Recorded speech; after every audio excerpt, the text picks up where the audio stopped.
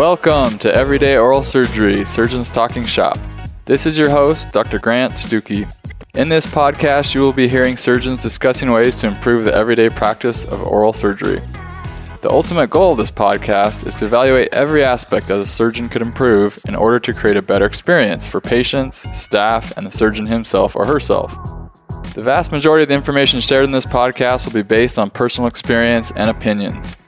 The techniques and methods discussed are only meant to provoke thought and should be supplemented with personal research into the clinically reviewed and approved studies prior to making changes to one's way of practice.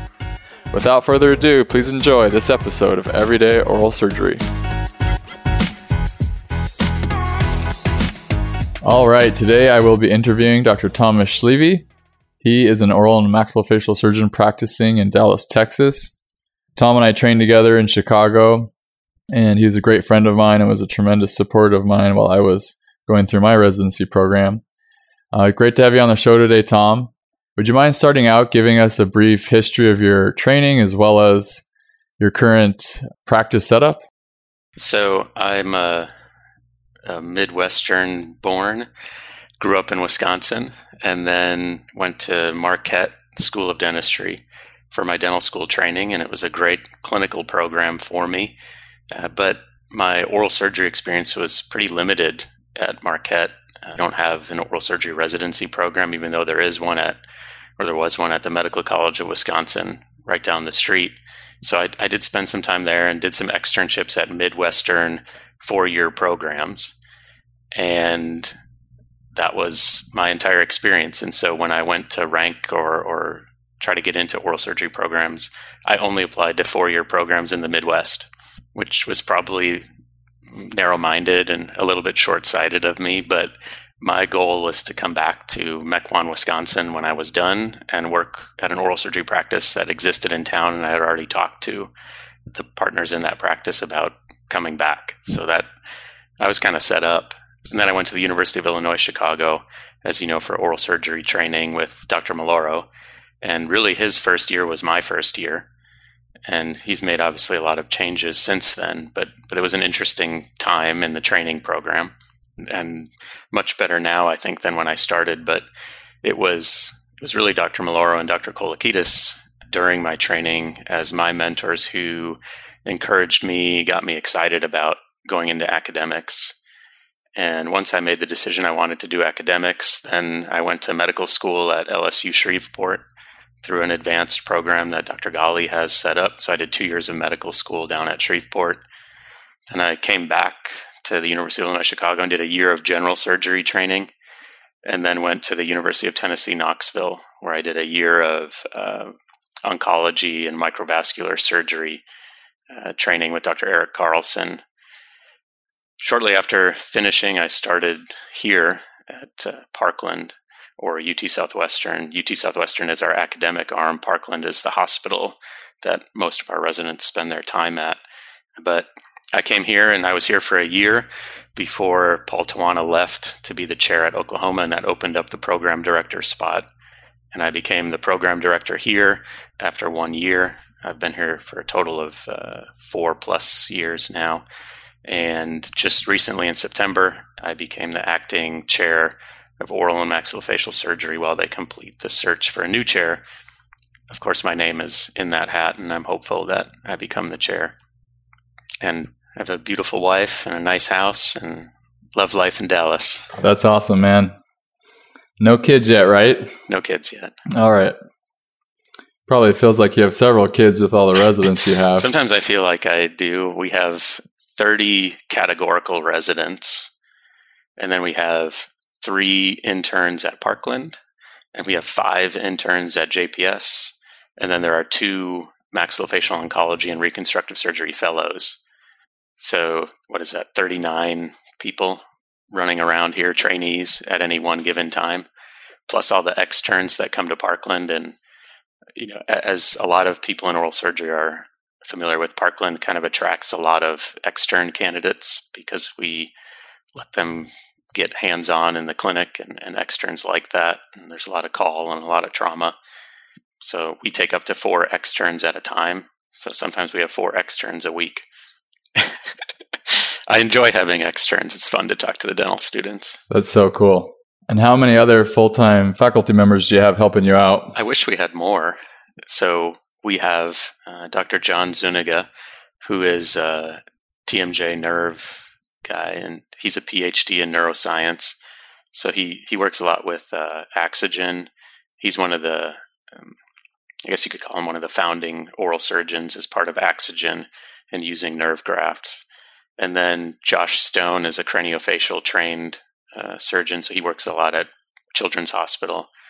And then we have Aya Sakamoto and Richard Finn. Dr. Finn is mostly at the VA, but he's been faculty here for 40 years. And then we have Dr. John Stella, Fayette Williams, who's an oncology guy, Rod Kim, Herman Cow, Mike Warner. Wow. And what? I don't think I'm forgetting anyone. Okay. But the core group of faculty here at Parkland are really myself, John Zuniga, and Josh Stone. Got it. We do most of the heavy lifting and heavy operating day-to-day residency type stuff. Okay. And what type of cases do you spend the majority of your time doing these days? I do mostly pathology. So I have sort of limited my practice in a way to pathology, but I do everything. So I still do TMJ and joint replacements and orthognathic surgery. I do a lot of implants and all-on-4 cases, wisdom teeth, pediatric stuff over at Children's. I take a lot of trauma because we cover, I think, 6 different level 1 trauma hospitals. But my advertised specialty, what I sell myself sort of to the community oral surgeons, periodontists, and general dentists, is that I do pathology. That's what I enjoy doing most. So a lot of osteonecrosis. The residents, my nickname is Triple D. I'm the dead bone doctor of Dallas. Nice. And I see someone every day in my clinic sessions with osteonecrosis. Wow. From what usually? Usually bisphosphonate, like Zometa related, a lot of denosumab, much less likely, osteoporosis dosing, like Fosamax, but I do see quite a bit, and it comes from all over, sort of northern, western Texas, Oklahoma. I have patients from New Mexico, because there's just a sparsity of people who want to see patients who have osteonecrosis. It's kind of a tough disease process to deal with sometimes. Patients can be pretty sick. And so they get bounced from one person to another, and eventually they end up with an oral surgeon who knows about me, and they'll send them to Dallas. And I do a lot of cancer as well. Okay. Are you doing both the removal of the pathology and the reconstruction? Depends on what the reconstruction is. So if it's microvascular, I'm not doing microvascular by myself. So if cases require a microvascular surgeon, then I'll always bring in someone else to help me with removal and reconstruction for a team approach to it. Okay. And those cases with bisphosphonate-induced necrosis, it's got to be challenging because the drug is throughout all of the bones. It's not like radiation where you have one bad spot and you could use bones from another place to reconstruct areas of necrosis. So how do you deal with that? The way that I deal with it is very patient specific. So when I trained with Dr. Carlson, pretty much if there was exposed bone, you cut it out, regardless of how the patient was feeling. In my practice, if the patient is comfortable, then we keep it clean. And so they use chlorhexidine. They dip like a baby toothbrush or a Q-tip in some chlorhexidine, and they scrub that area of exposed bone to try to help and get it to spontaneously exfoliate. If they are in pain, they're uncomfortable, they're getting infected every month and we're putting them on antibiotics, or they just tell me that they're tired of dealing with this sharp piece of bone cutting their tongue, whatever it may be, then we go to the OR and we take care of it. And when I take care of it, I use PRF as part of our surgery. There's some very limited, not great data, that it's helpful. The studies are extremely biased and not controlled, but it seems to work, and patients do pretty well. Dr. Carlson's data and my data agrees with it. There's about a 92% success rate with surgery. So 92% of the time I go cut it out, and that's it. They heal, wounds close, and they can kind of go on with their lives. So you cut it out, put the fibrin clot, suture it up. You're not placing any hardware or anything. Yep. I get, if I'm sort of looking at that piece of dead bone, I try to get maybe a 1 to 2 millimeter margin of what looks like healthy bone, and I resect it. I don't do what I call debridement, which is sort of just grinding at it or scraping at it. Because debridement in the literature, if people talk about debridement, it's your debridement and my debridement could be two totally different things. But everyone knows what a marginal mandibulectomy or a segmental resection is. And so if I say I do a marginal resection, I'm taking a saw and I'm just cutting around that dead bone and cutting that thing out. And that's what has the higher success rate. It's almost the more aggressive you get, the more successful you are. Which can be a little counterintuitive because a lot of people are afraid of the necrosis and are trying to do the minimal amount as possible. Yeah, for sure. And I talk to patients about that all the time, that there's this 92% chance we can get them to heal, but it means you're going to have to go to the OR and you're going to go to sleep for this, and we're going to, use PRF, and we're going to do this resection. And all my patients stay overnight in the hospital, and they get a few doses of IV antibiotics before they leave. And depending on how much my suspicion for sort of an overlying osteomyelitis is, so I'll look at the CT scans, and if they have that white sclerotic marrow kind of all throughout, I get infectious disease involved, and they get 6 weeks of IV antibiotics. Okay. So I try to be fairly aggressive with it in our first attempt, because I don't want to go back to surgery again. And some of these patients, as you know, they've got active multiple myeloma or active stage 4 metastatic cancers. They're not great healers. And so I try to do everything I can to get them to heal. That makes sense. And are there things that you see referred from private practice or solo guys, that you kind of look at the case and think, I wish so-and-so would have done this? Or I guess a better question is, what advice do you have for guys in the private practice setting for treating this and referring it to you? I'll say two things. So for osteonecrosis, I don't see a lot of things that guys in private practice do that are concerning. I think oral surgeons in general have a good idea of what osteonecrosis is. And, there's good literature to support watching it and keeping it clean. And in time, a certain percent, maybe 50% of them are going to spontaneously heal. But the flip side to that is if you're not comfortable doing any surgical intervention, then maybe you should just refer it out, similar to what people would do for a nerve injury. You may monitor a nerve injury for a little bit, but if it doesn't kind of seem like it's going in the right direction or they're not getting sensation back, you're probably going to refer that to someone who treats nerve injuries so they can do the testing, they can do the follow-up, they can take that responsibility. Because I do have patients who've had osteonecrosis for 3 years, have known about it for 3 years, and then they come see me with a pathologic fracture. And I would imagine if we saw them at day 1, we may have prevented that pathologic fracture.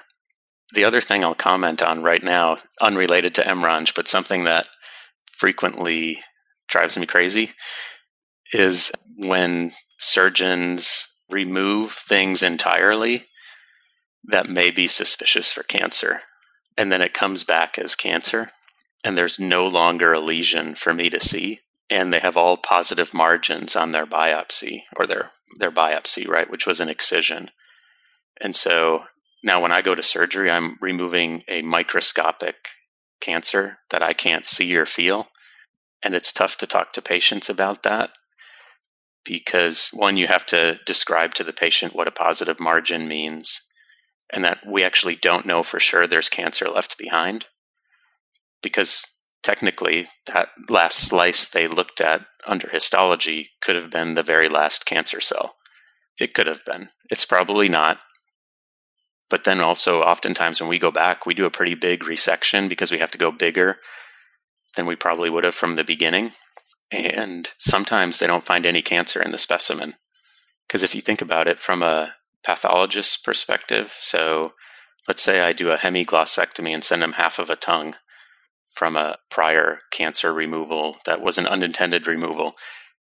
They have to take slices through that large, let's say 4 centimeter by 2 centimeter specimen, and they've got to find those little microscopic areas that cancer was left behind. And sometimes the slice just doesn't go through that. There's nothing to guide them anymore. Usually they have something to feel, that indurated tumor or see on the surface. They can see the cancer and they'll guide their slices through that. When it's just a big hunk of meat, they just take random slices and hope they hit cancer in there. And so sometimes final pathology comes back and there's no cancer. And then, the patients look at me, why'd you cut off half my tongue if there's no cancer? And that's why before we go to surgery, we have a long discussion about what positive margins means and that we may not find cancer. And so my rule is, if you're going to do a biopsy of something, if you have a suspicion of cancer, it should always be an incisional biopsy, unless the lesion is so small that it's basically impossible to do an incisional biopsy. And then you should mark it with a permanent stitch where it was, so that if it comes back as cancer, the next person can see that suture and they know right where to go. That makes my life so much easier. Sorry, I got off on a tangent there. No, that's really helpful.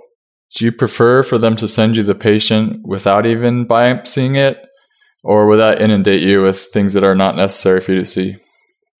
I actually prefer, if you are comfortable doing it, to biopsy it. For my referring, general practitioners, periodontists, oral surgeons, whoever it happens to be, if you're comfortable taking that biopsy and, even just having that initial discussion with the patient, this is what it came back as, this is what, the future has for you. I'm going to send you to Dr. Schlieve and he's going to take care of it for you. Then it actually makes my practice flow much better if patients come in with a biopsy report, because then I know to get them in urgently. Whereas I do get a lot of referrals just for oral lesions. And for those patients, it's hard for me to schedule them because it may be a cancer, it may be lichen planus, it could be anything. And I don't want to have someone waiting with an oral cancer. So then almost every oral lesion has to be an urgent appointment. And then basically my whole schedule every day is all urgent appointments. And so it's actually really helpful if someone can do a good biopsy and just send them with a path report. And that first visit is us sitting down, talking about that pathology and, our plan for how we're going to move forward. Got it. But that being said, if you call something a biopsy, a lot of pathologists won't give you margins. Okay. If you call it an excision, they'll give you margins. Because in their mind, if you write biopsy, even if so technically there's no such thing as an excisional biopsy. Like there's no CPT code for an excisional biopsy, right? You can't get paid for an excisional biopsy. You get paid for an excision or a biopsy. Which is meaning an incisional biopsy. Right, exactly. So one thing I always tell the residents, because I want them to get paid well for what they do, is if you excise something, state what it is. It's an excision. You intended to remove that whole thing. And you get paid more for removing the whole thing. And if it comes back as a malignancy, then you excised a malignancy. Even if you have positive margins, you still excised a malignancy and you can get reimbursed at the rate for excising a malignancy. Okay. But if you had positive margins, you're thinking technically you didn't excise the whole thing. How does it work? No, you didn't, but you intended to. And that's what your CPT code is reimbursing you for. Got it. If you did an excisional biopsy, which a lot of people call their tongue biopsy, let's say you did an excisional biopsy and it comes back as a squamous cell carcinoma, you can bill for an excision of a malignancy of the tongue. And that's totally acceptable. Okay. That makes sense. That's really good to hear. And so I always tell the residents, just don't call it an excisional biopsy. Just call it a biopsy if it's a biopsy, or call it an excision if it's an excision. Every biopsy is incisional. You're getting paid much less for that biopsy because when you do a biopsy, you're supposed to go back and do some other treatment. Right. And so you're not getting reimbursed a lot for biopsies. But if you're doing excisions, code for them. Right. I mean, even if it's a fibroma or a papilloma or a mucocele, we're calling it an excision. Yes. Those are all excision of benign lesion, and you'll get reimbursed more if you code them correctly as excisions. Okay. That makes sense. Well, that is super helpful to hear. I think, as you know, a lot of private practice docs who are spending 90% of their time doing third molars and implants might not be totally clear with how to handle pathology specimens, how to mark them, how to treat them, what to say to the patient, and how to properly refer them to the ultimate treating doctor. So that is super helpful. I really appreciate you explaining all that stuff. Well, good. So our next question for you is, what in the last few years is something you've done to improve or change your everyday practice of oral surgery so that each day is a smoother experience for you and the patients? That's a good question.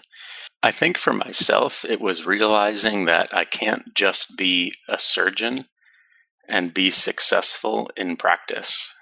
So even though I'm in academics, I have a faculty practice where I see patients and we have assistants and I'm the medical director. So I'm in charge of the bottom line and how much money we make and what we're producing and how much we're spending and what the assistants think of us and the clinic manager and the patient satisfaction surveys and marketing. But It was the realization that to be successful, even before I had that role, I can't just be a good surgeon. I have to be almost a good leader and a good salesperson. And so it changed the way I thought about how I approach referrals and patients, to start reading actually about leadership and kind of how to get people on your side. So one of my favorite books was by Dale Carnegie. Do you know? So it's How to Win and Influence Friends. And it's a super old book. And they used to have in-person courses. I don't know if they still do them, but they used to have like Carnegie courses. And I kind of did the book as if I was at a course. So I took one technique each week and applied it to my practice and to my patients and to our staff and to the residents. And it changed a lot of the way that I approach things. It's more intentional when I talk to a patient now than it used to be. And because for implant patients, sometimes you have to sell an implant patient on an all-on-4. It sounds very expensive. Why should they spend this kind of money? Some patients come in and they know what they want, and they're ready to just throw down some cash and get an all-on-4 done. But a lot of patients aren't quite sure why they're there. And I've been a lot more deliberate in almost my sales technique with an all-on-4 patient, showing them pictures of patients who've had it done in the past, working with our assistants and our staff so that when that patient comes in, everyone on the team is actually part of the sales and marketing team. Okay. So when they come to the front desk and they know they're there for an all-on-4, someone can say, oh yeah, we just, we had a patient here last week who did that surgery and they're so happy. And then they come to the room and the assistant sits them down and starts talking to them about why they're there. And they start telling them how, oh yeah, it's so great. You come in and you kind of go to sleep for everything. And the next thing you know, you've got all these implants in and your smile is back. Miss So-and-so was here, and look at these pictures. Dr. Schlieve is the best. He's so good. He's so nice. You're going to love him. You're going to love Dr. Schlieve. And then you come in the room and, well, they've already talked you up. The patients are excited about it. And I never did anything like that before. It was just sort of take what comes. You want it, you don't want it, whatever. And maybe that's a little bit more of an academic mindset, because if we don't make money, the business doesn't close. UT Southwestern just sort of floats us alone, and we never have to pay that back. You just keep existing. But, in private practice, if you're not making money, your doors are going to be shutting soon. I still think, though, that is very applicable even to private practice. Oh, yeah. Because I think in a lot of cases, the specialist, especially the oral surgeon, we're like, the dentist has done the selling. I'm sure they've talked to the patient about everything. They have the patient teed up. They've referred it to us. And even a lot of private practices where you have to make money, we look at the patient like, do you want this or not? Do you want your wisdom teeth out or not? Do you want your implant in or not? I assume the dentist told you why you need this. So I don't need to do any talking about this, right? Right. I, too, have read that book, How to Win Friends and Influence People, many times. Yeah. And a big portion of the book talks about how important it is for you to help the patient see things from their perspective and how this will benefit them and how this will change their life for the better. And I think that's so important to do things from their perspective. Yeah. I think, one of those things was, talking to someone about what don't you like about your smile? And just a question like that really puts it on them to think about their smile and what they don't like and what they want to change. And then they can see what you can help them with. I don't know. I enjoyed that book. I think there's a lot of little pearls in there that are very applicable to sort of our day-to-day lives. One pearl I use with every single patient is the chapter he says where the most important word to someone is their name. Yep. So I always go into the room looking prior at their chart and their name, and I walk in saying, Patricia, how are you doing today? Yeah. It's just a small thing. Yep. But those small pearls can really make an immediate connection between you and the patient. That has been something that I've changed in my day-to-day interactions with patients, residents, staff, the doctors that I pass by in the hallway, just using everyone's name as much as I can. I really like that, the sweetest sound to anyone is their own name. And I never go in a room without knowing the patient's name and using it, at the beginning of the appointment, during the appointment, at the end of the appointment, thanking them for coming in and using their name each time. I think it makes a huge difference. And I think the assistants in the office appreciate it when you use their name, instead of just saying, hey, you, come help me with this. It makes them feel that you care about them. Yeah. Just using their name. Now that I'm thinking about this book, another core principle that I remember is the importance of listening rather than talking, and how, especially in the role of a surgeon, it's kind of like we think of ourselves as we're here to tell the patient what they need to do. And I should be doing the majority of the talking because the patient is the uneducated and knowledgeable one, and I'm the knowledgeable one in this field.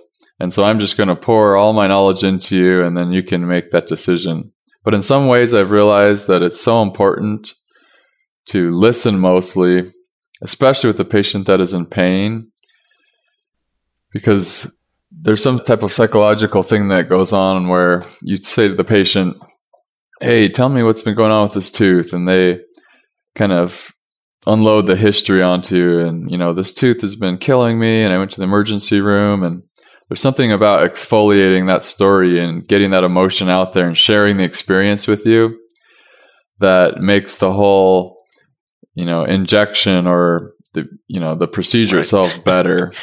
It seems like for some reason, if they have that kind of pent up emotion and they haven't been able to connect that with the surgeon, everything goes worse. Have you had that experience? Yeah, they're a little bit scared of the experience if they haven't been able to vent a little bit. One thing I like to do is I'll mirror the patient. So they'll say like, oh, this tooth is so painful. It's really been bothering me. And I'll just, you can be like, oh, the tooth is really painful. Yeah, it caused this swelling. And oh, you had a lot of swelling with this?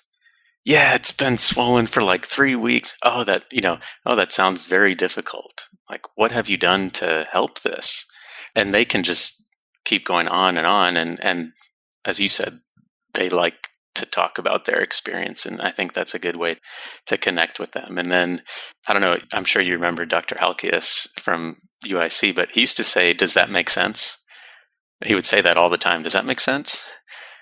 And I actually, when I'm talking to a patient about osteonecrosis or cancer, I will stop during what I'll call like my presentation about it and ask them like, does that make sense what we've talked about so far? Do you have any questions at this point? No. Okay.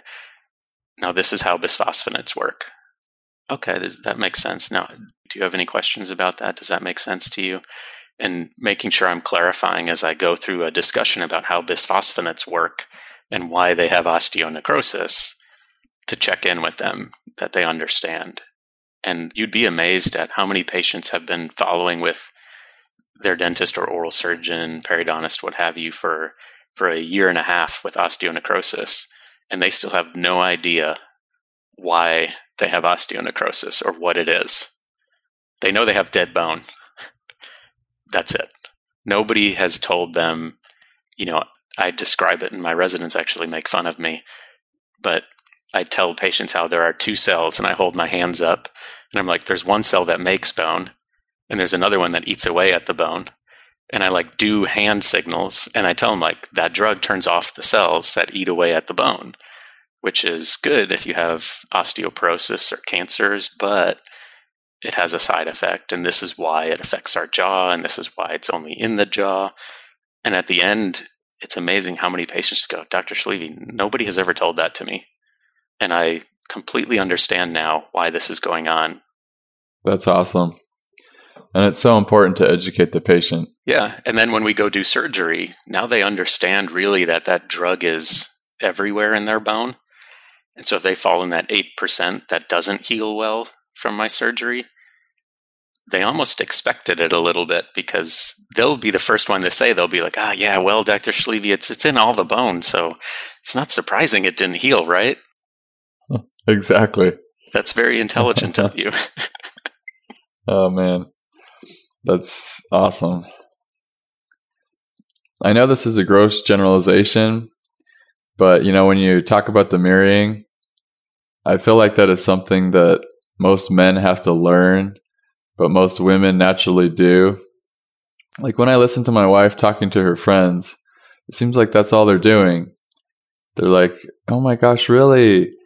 I went to the mall and bought this thing and it didn't fit. And then the girl's like, it didn't fit? Yeah. And, men just are kind of more brutish in their way of communication. Yeah. You get a group of guys together and they talk about how they went somewhere and it didn't fit. And the next guy's like, all right. Next topic. Good story, Grant. Yes, exactly. Yeah, it's not intuitive to all of us to mirror, but it really does get someone else talking.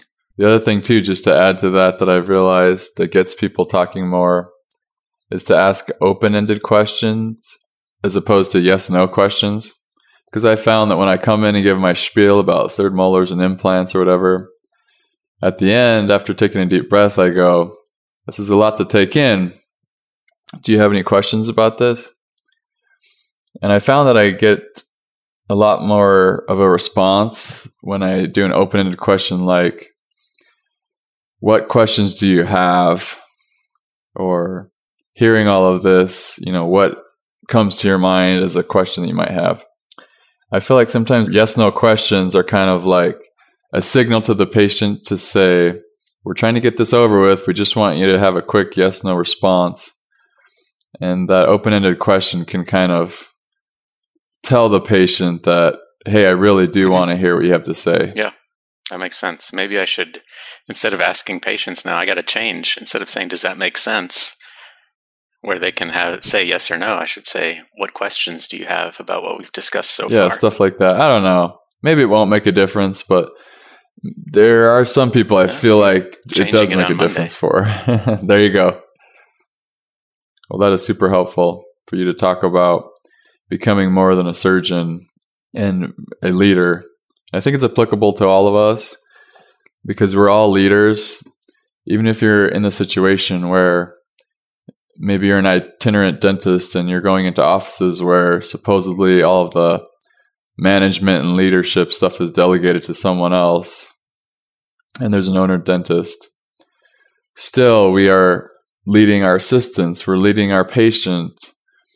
We're doing so much in the way of leadership that it's so critical for us to learn leadership skills. And it really, I think, makes your life easier to recognize your role as a leader wherever it happens to be, because it gets everyone on your team and makes them feel like you care about them as individuals, that you're all there for a common goal. And in those situations, people will work harder, work smarter, work faster for you because of how much you care. If you're totally indifferent, well, they're going to be the same way. I totally agree. One question I have for you is, because we had similar training and you're always kind of a mentor to me as far as technique and pretty much everything, talking to patients, all that stuff. But I wanted to ask you, has anything changed since our ways parted with your technique of doing implants or third molars or some of the routine stuff? Any amazing discoveries or maybe something small or big that you've noticed, if I change that, this goes better? I think, so one thing that I was taught by the famous Dr. Joseph Funderburk was to use the sugar, which, if you remember, the sugar was a Cogswell B, I think. And I use the sugar, and I've taught the residents here to use the sugar to get those wisdom teeth out and pop them up. And I call it that in honor of Dr. Funderburk. So Parkland residents will now know what the sugar is. But as far as implants, I think one of the biggest things that's changed for me, especially since when we were together in Chicago, was my caution. I don't want to say fear, but caution. In residency, you can kind of place implants with complete disregard to the eventual success rate because there's a time component to being there. And it's a dental school. So if the implant fails, you just sort of fix it and replace it. And there's not necessarily a cost to the patient sometimes. It's just part of being a dental school patient. And, you remember our clinic. I mean, I could just go grab some bone from the back and another implant and slam it in there. And that was it. But in your office, or if you're, an itinerant surgeon and you're in someone else's office, there are fees for fixing a failed implant. There's a time component for the patient that they weren't expecting. A dental school patient sort of expects things to take longer, but a private practice patient expects things done on a timeline that maybe they've come up with in their own head, or their general dentist has told them that this is the time it should take. You've told them this is the time it should take. And so I don't like to place risky implants in practice now. Whereas, something could torque out to 3 Newton centimeters in residency. And I'd be like, yep, we'll leave that one in and we'll just see how it goes. Now, I'm just not willing to take that risk. I would rather sort of be more upfront with the patient and just graft a site, do good site development before putting the implant in, and not being afraid to then charge the patient for that development of the site, right? Charging them for the bone graft and a membrane and the time it takes to do it. And you have to teach them why this is going to be better than me doing an immediate in this site where, only 6% of my implant is actually going to be in the bone. And yeah, we might get some torque on it because it's a Nobel active and it torques into everything. But the rest of the implant is just floating in the socket with no bone on it. To me, that's less predictable, and I don't like things that aren't predictable. That was my follow-up question was, so does that philosophy mean that you are not doing immediate implants? I do. So what I tell every patient before we take out a tooth is, we have the potential to do an immediate implant here today, and we've discussed it, and the fees, and but also we've discussed bone grafting and soft tissue grafting and the benefits of that as well. And so if a patient is sedated, let's say we'll put them to sleep, and I'll take the tooth out with the intent that I'm going to try to do an immediate implant here. So preserving as much bone as we can. And then I'll look at the site, and if I think it's favorable for me to put an immediate in that day where I'm going to have good torque, I'm going to have good bone contact, and maybe there's just that little buckle opening like an anterior immediate, then I'll place that immediate implant that day. And I'll almost always, I like to graft that space between the implant and the buckle bone. And I'll even create a little pocket on the buckle and place some graft in there just to bulk things up. I think in the end, the bone always dies back to the implant. That's probably true most of the time. If you leave an implant in long enough, eventually the bone is on the threads. And so immediate, not immediate, maybe long term, the bone ends up in the same place anyways. So I do immediates. I do fewer molar immediates than I used to because I don't like a lot of floating implant. Yeah. Big, huge mesial and distal gaps. Yeah. It doesn't sit well with me. And I think my success rate, if I'm thinking about my 10-year success rate for that implant, it's probably less than if I grafted it and got some good bone there and then put the implant in. I think the literature will show it's less.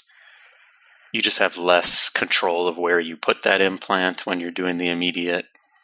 I can be more precise and more exact with my placement if I'm looking at a nice ridge and I can place it, 2 millimeters subcrustal. If I want to, I can move it this way or that way. I can get it exactly where the restoring dentist wants it. Whereas with that immediate, you lose a little bit of that control because you kind of have to get bone somewhere. Right. Absolutely. And it's not always in the ideal place. Yep. And I feel like the majority of patients, when you're explaining it to them and saying, hey, here's where the outcomes are with an immediate or not doing an immediate, and here's when we would do that and when we wouldn't, the majority are fine and are going to say, yeah, this is my body and I want what's best for me. If that means waiting a few months to have many more years of success, of course I would do that. I find the difficult scenarios are the small percent of patients who are very pushy and are very much like, when you tell them this is number 19, probably a low chance we could do the immediate, we're going to graft it, wait 2 or 3 months, come back, reevaluate, put the implant in, wait another few months. And the response is, what? 2 or 3 months? And then another 4 or 5 months? Oh my gosh. 7, 8 months? This is ridiculous. And they're flipping out. And I've gotten to the place now where I can take that and say, this is what it is. I'm not doing something that's going to give you a bad outcome. Yeah. So if you're looking for a rush treatment and a poor outcome, I'm not the guy to do it. I feel like you got to be able to say that. And I think saying something along those lines is totally appropriate. Yeah. I tell patients that, the success rate of implants at 10 years is in the 90s, 92% success at 10 years. And I want your implant to be 92% successful 10 years from now. And I want it to be 100% successful. And that's 10 years. So if we have to add 4 months on to waiting, but that means you're going to get an implant that lasts you 15 years without any other cost or maintenance, that seems to be a much better choice, then yeah, let's save this 4 months and slam it in today. And, maybe you're going to need some perio work here, and maybe you're going to need some gingival grafting, and maybe the implant fails, and then you're going to need a big bone graft and reconstruction and wait even longer and a titanium mesh to build the ridge back up. I just tell the patients, we're going to do what is best long term. And if that means we graft and wait, an additional 4 months in this process, that's going to buy us 10 years of success. And if a patient said, no, no, Dr. Schlieve, I want that implant in today, I think I would just tell them that I'm not the surgeon for them if their ultimate goal is only how fast this can be done. Right. Yeah, and I think explaining it like you're saying, the vast majority will say, I totally understand. Yeah, I've never had a patient after we actually discuss it say, no, that does not make sense, Dr. Schlieve. I don't want to wait an additional 4 months. Yeah. Because the surgeon can see the whole timeline, and all of our experience shows us that, hey, if we're waiting a few more months in this case, it probably buys the patient another, 5 to 10 years. Sure. The patient only knows that, when the implant goes in, it's probably all the same amount of success. So why not just do it all right now? Right. So you have to help them open their eyes and see what's going on. Yeah, I think it's tempting to look at the literature on immediates or, things like socket shield and all this stuff, and just kind of jump on the bandwagon of doing this. But I think a lot of those things are done initially in academic centers where they have large implant volumes and controlled settings and residents. And, if it fails, well, the patient was probably part of a study, and I'm sure they're just going to replace it for free because they're testing out a new technique. You shouldn't be testing out new techniques on your patients, in my opinion. You do what's sort of tried and true and what works. It's predictable, and 99% of the time they're going to have a good outcome. Yeah. And 10 years from now, after thousands of patients have had the socket shield technique and it's proven to work, okay, maybe I'll try that. Yeah, exactly. But I even listened to a lecture where one of the leading experts on the socket shield technique actually said he is disturbed by the number of Instagram posts he sees of people trying it, because he basically said, you shouldn't be doing this. This is still a research thing. Wow. I mean, he's the guy saying this is great. And he essentially said, you shouldn't be jumping on this bandwagon and everyone out there doing this.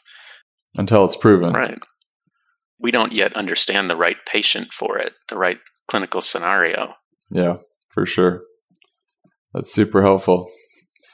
My last question for you is, you being in this unique role of program director and chair, and this is more to help, I guess, young dentists and aspiring surgeons, what is your advice to those guys who are hoping to become a surgeon?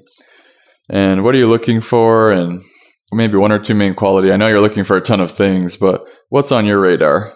That's a good question, Grant. And it's something that candidates often ask me as well during interviews. What is it you're looking for in a resident? And to me, the people that I want coming to Parkland, and so the first one is not really so much a quality. It's just, I want residents to come to Parkland who want to come to Parkland. Parkland's color is purple, and I want them bleeding purple.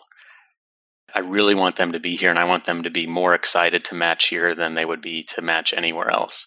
But then once they become a resident, that quality I'm looking for, it's not something that's easy to get off of a piece of paper. And I think any of us who are in leadership roles and who hire and fire other individuals, a person on paper is not always the same person you get once they show up on day one. And, we've had outstanding residents who on paper were not the best candidates.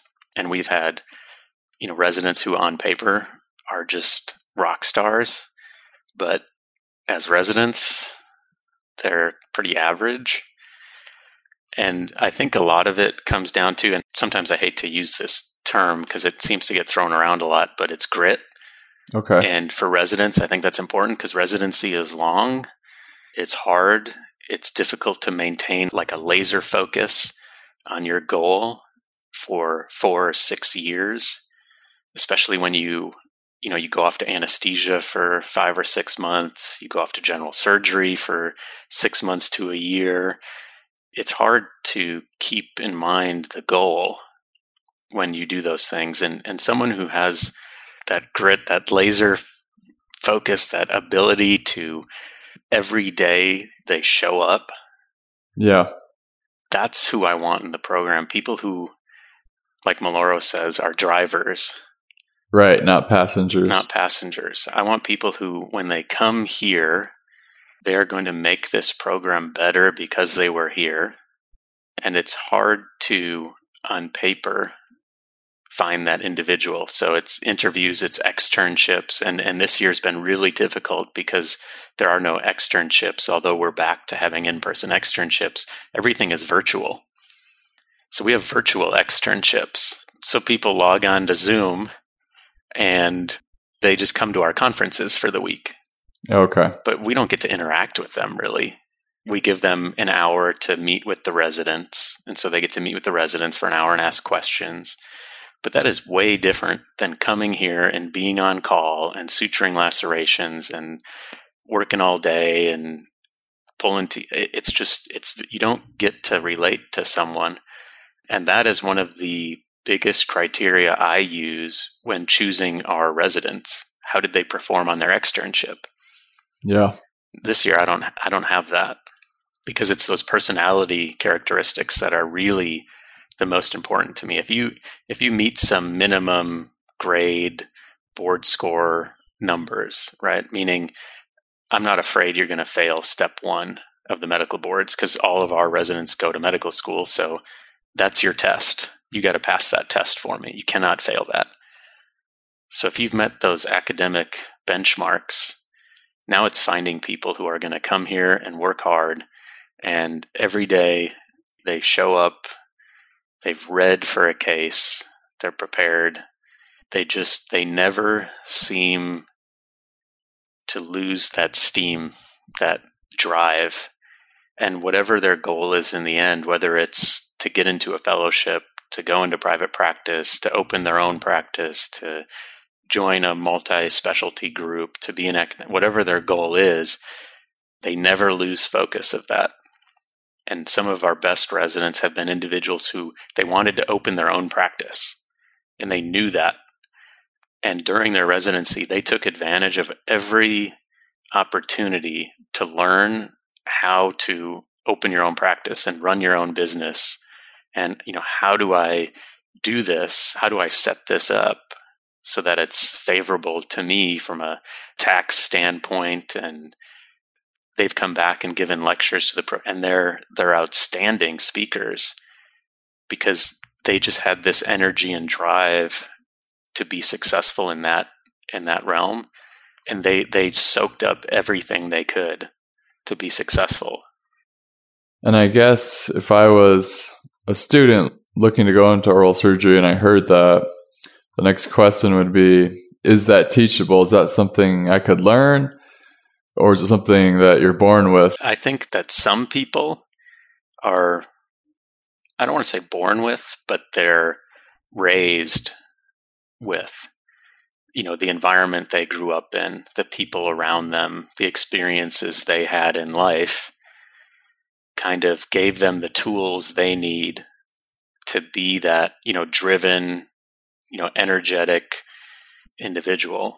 And some people, may not have all the tools to them, but I think there's definitely opportunities out there to improve. I mean, just what we talked about on leadership and, the Carnegie course and things like, you're not necessarily born knowing that people want to hear their name all the time, right? Now, some people, that comes very naturally to them. They're just who they are. They kind of remember everyone's name and they use it frequently.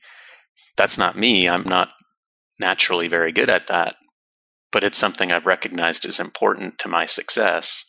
And so I sought out additional education opportunities for myself to do it.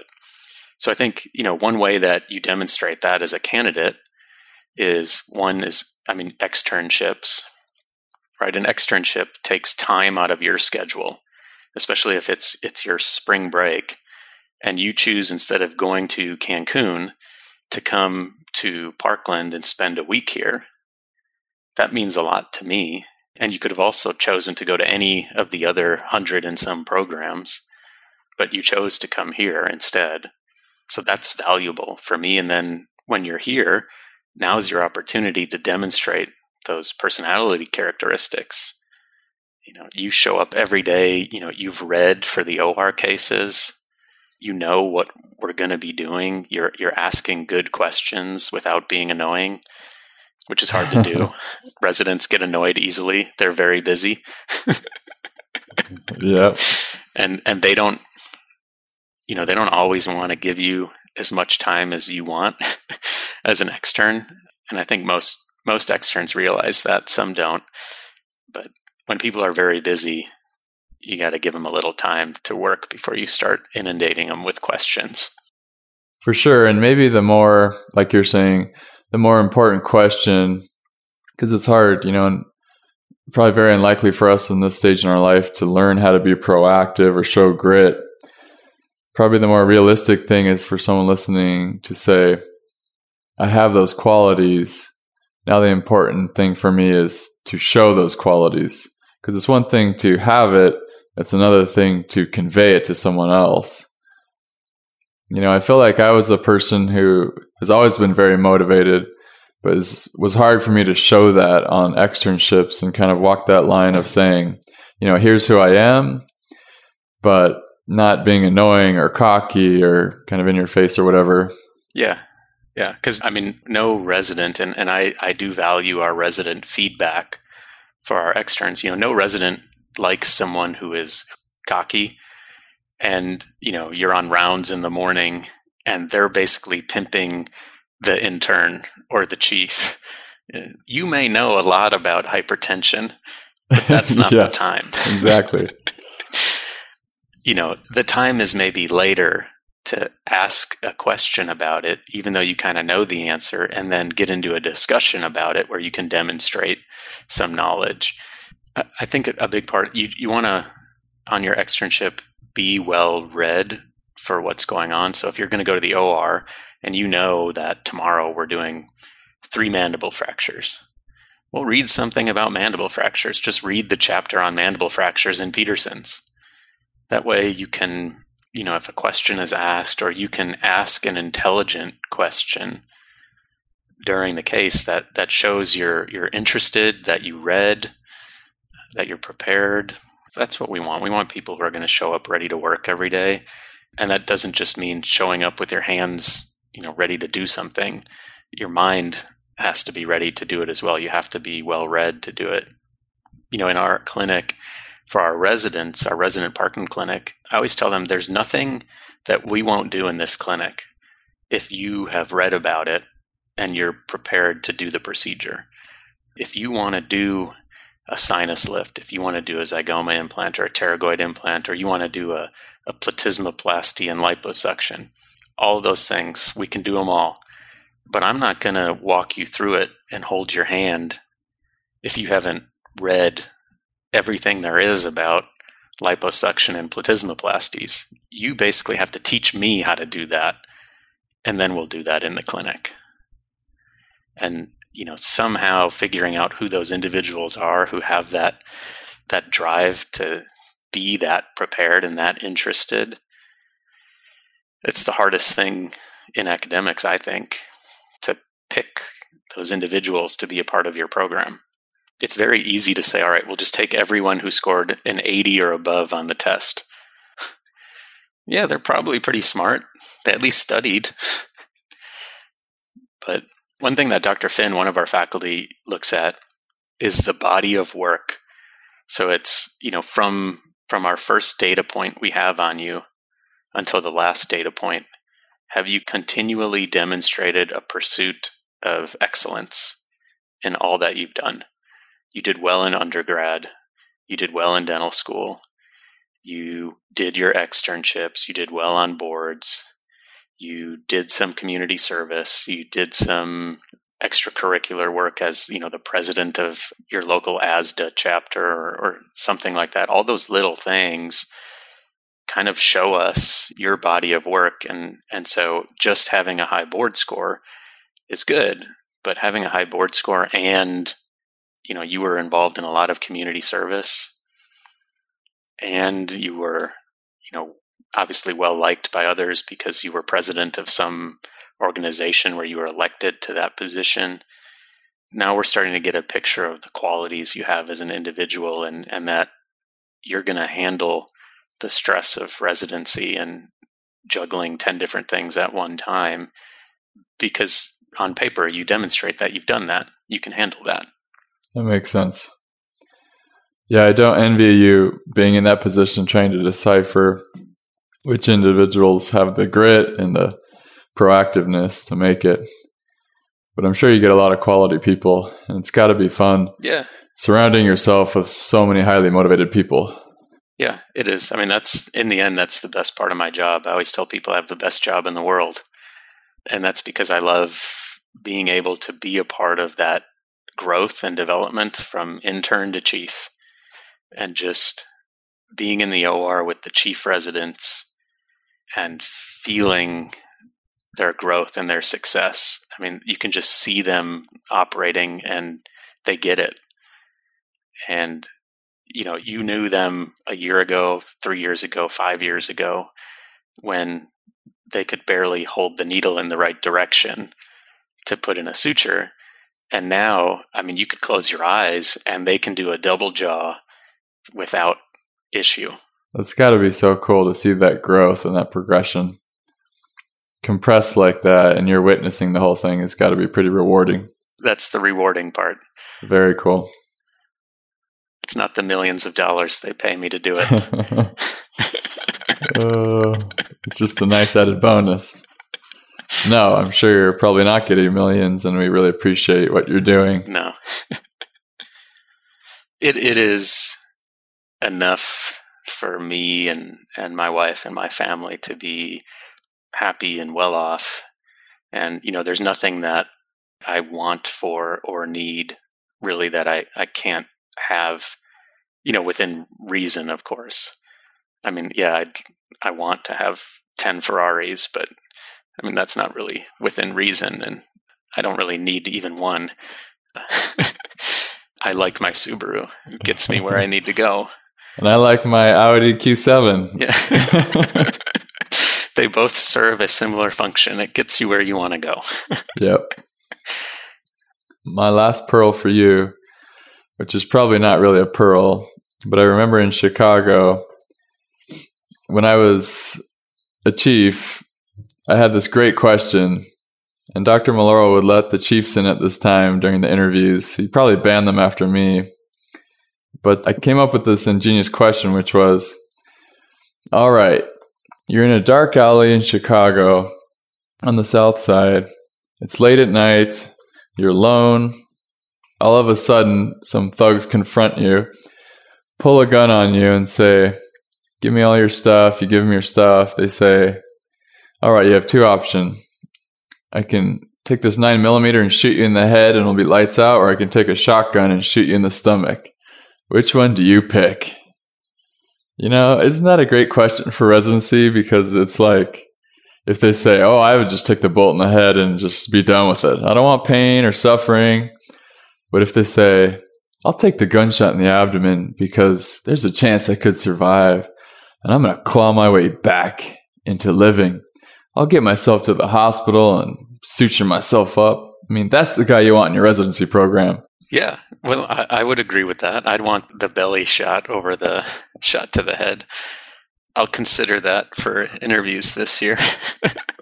I think that's more of a resident question to ask, maybe than a faculty question.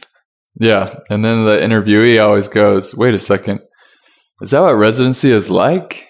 It's like the next 6 years is going to be taking a gunshot to the abdomen? Yes. Every day. I always love introducing humor into stressful situations. Yeah. That's appreciated. Well, I really appreciate your time. This has been super helpful. Thank you.